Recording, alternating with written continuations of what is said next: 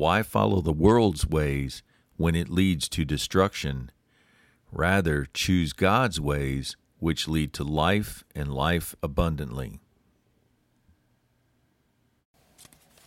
Top of the morning to you. When we read Psalm 127 with the eyes of love and a firm determination to know and love our God better, we learn from the psalmist the importance of a family founded on godly principles and beliefs. Verse 1, "Except the Lord builds the house, they labor in vain who build it." In fact, the psalmist declares the same principles in play when building a city. Except the Lord keeps the city, the watchman wakes but in vain.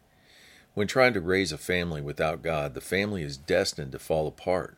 God's ways have stood the test of time, whereas the world's ways leads only to destruction. If you need proof, look at how today's godless society is growing darker day by day. Their values shift like sand in the hand.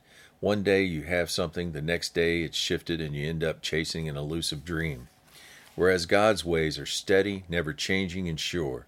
You can be certain your foundation will never shift when you build upon God's Word. The same for our society at large. When the city or society is built upon godly values, then we fall under God's protection.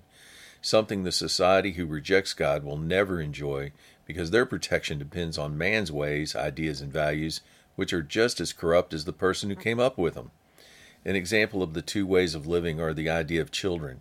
In the world's culture, children are seen as burdens, a drain on the world's resources, an inconvenience that shouldn't be thought of until after our time spent in the workforce. And they are also seen as expendable if they come at an inopportune or inconvenient time.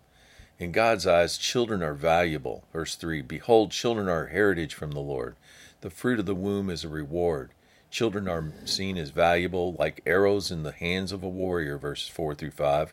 Happy, blessed, and fortunate is the one whose quiver is filled with children.